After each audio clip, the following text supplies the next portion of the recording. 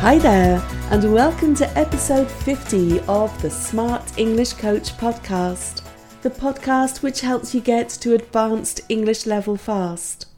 In this episode, what activities can you do to become more fluent in English? I've got a few of these for you, but before we start, a couple of things to remember. Fluency means different things for different people, but here's my definition. When you're fluent, you can speak confidently because you know enough words and how to structure them in a sentence. It means that you don't hesitate either too much or too often. It doesn't mean that you speak really fast, and it doesn't even mean that you have a huge vocabulary or really sophisticated grammar. But it does mean that you can take part more or less easily in a conversation. And of course, it's going to take some practice to be really fluent, but not lots and lots of practice. The activities that I'm going to show you are all quite short, and you can fit them into your everyday English routine. And when you do these activities, you will start to feel more fluent and, importantly, more confident. And that's because these activities will get you results. When you do them, you'll see for yourself that fluency isn't some far-off dream. It's something that you can get now. So, activity number 1 is the expanding sentence activity. All you need to do here is to start with a simple sentence. Ideally, a sentence which has a noun, a verb, and an object. Then you start to add an extra word or phrase to your sentence, but without hesitating or thinking too much about it. Your sentence can be fun or serious. It doesn't really matter what words you choose to add. The idea is to keep expanding the sentence. So here's an example for you. I drink green tea. Okay, and now I'm going to add something to that. I drink green tea every day. And now I'm going to add some more. I drink lots of cups of green tea every day. And now to add something at the beginning of that sentence. Like many English people, I drink lots of cups of green tea every day. Here's another example. Fish swim in the sea. Then big fish swim in the sea. Then big fish swim crazily in the sea. And then finally, big fish swim crazily in the sea when there's a full moon. My tip for you, as you add the words and phrases, pay attention to how they fit in the sentence and how you pronounce them. And remember that it doesn't matter what you say. You can add serious or crazy adjectives and adverbs. The idea is to extend your sentences. So let's move on now to the so what activity. And this is another extension activity. The idea is to add information and details to what you say to make it interesting. So if you're speaking to someone, that person will think, wow, that's interesting.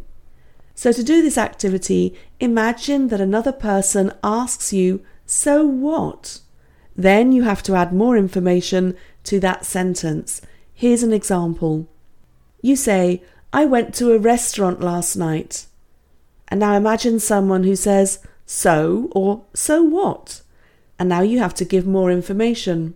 Yeah, the restaurant specializes in Sri Lankan food. And now the other person thinks, wow, food from Sri Lanka. That sounds really interesting.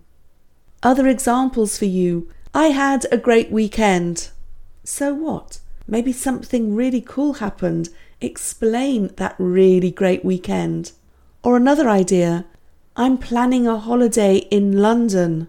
And now imagine, so what?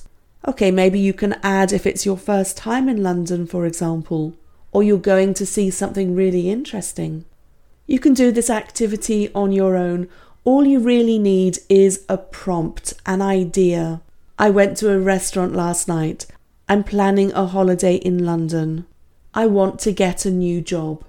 I'm thinking of moving house. Give a little bit more information to make that a really interesting wow sentence. Moving on to activity number 3, and this is called the just a minute activity.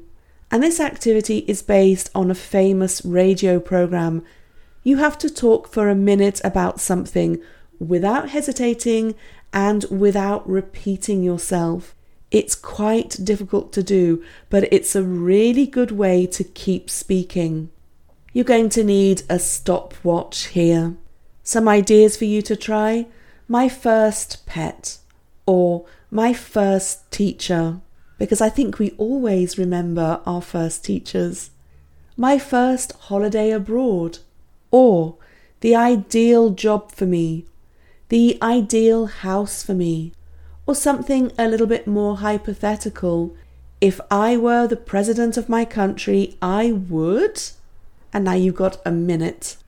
And another very similar activity which you can do with other people or even on your own is called the 4-3-2 activity.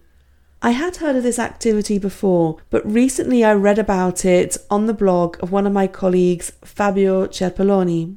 I'll share the link to his article in the show notes, but basically what you do is this.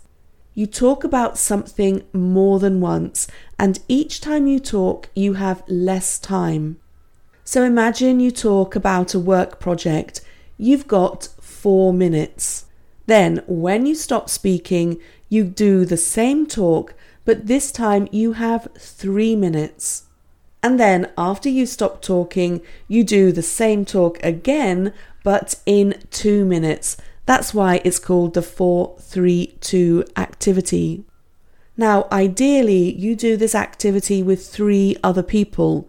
So give the first talk, the 4-minute talk, with person 1. Then swap partners and give the 3-minute talk to person 2. And then you give that 2-minute talk to person 3. And when you talk, the other people don't interrupt you or ask you questions. They just listen.